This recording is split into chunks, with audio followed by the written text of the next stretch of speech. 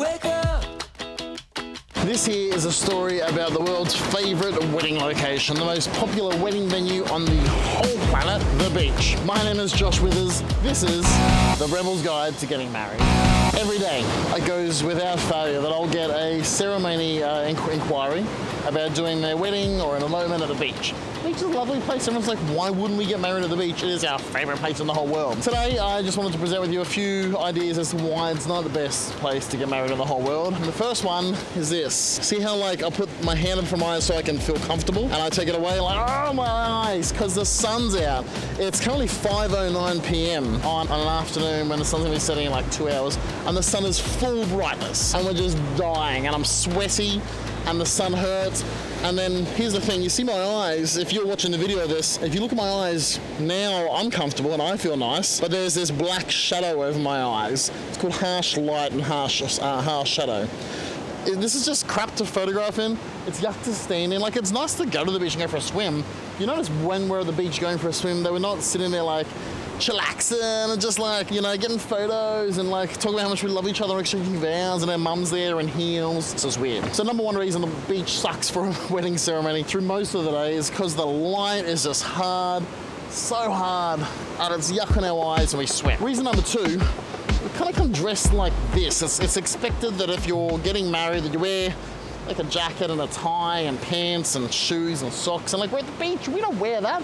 We wear bikinis and shorts and thongs and singlets, and if I turn up to your wedding like that, you'd probably hate me. I'm gonna put my sunglasses on because this light really is harsh. So if I turn up to your wedding wearing my regular beach gear, you'd be like, Josh, worst celebrant ever. We just don't wear those kind of clothes to a wedding, and we don't wear wedding clothes to the beach. Reason number three, that the beach is the worst place for a wedding ceremony. Everyone else is there. It's not private. Unless you're really rich, you own a private beach, you have access to a private beach. So there's places in Airlie Beach where you can get private beach access, then everyone else is there. Running past in their dick togs, having a good old time. It's just not private. It's not that intimate, beautiful place where you want to exchange vows and whatnot. Another reason, can you hear that noise in the background?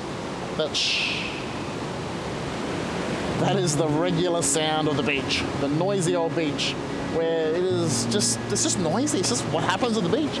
There's waves crashing and there's birds squawking, there's kids playing. It's not a quiet, intimate place. And if you're getting video like this, it's probably gonna be noisy like this. I've lost count of how many reasons I had, but this is definitely one of them.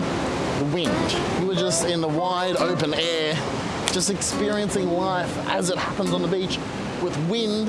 Now, wind by itself is kind of okay, like brings a breeze, it's nice.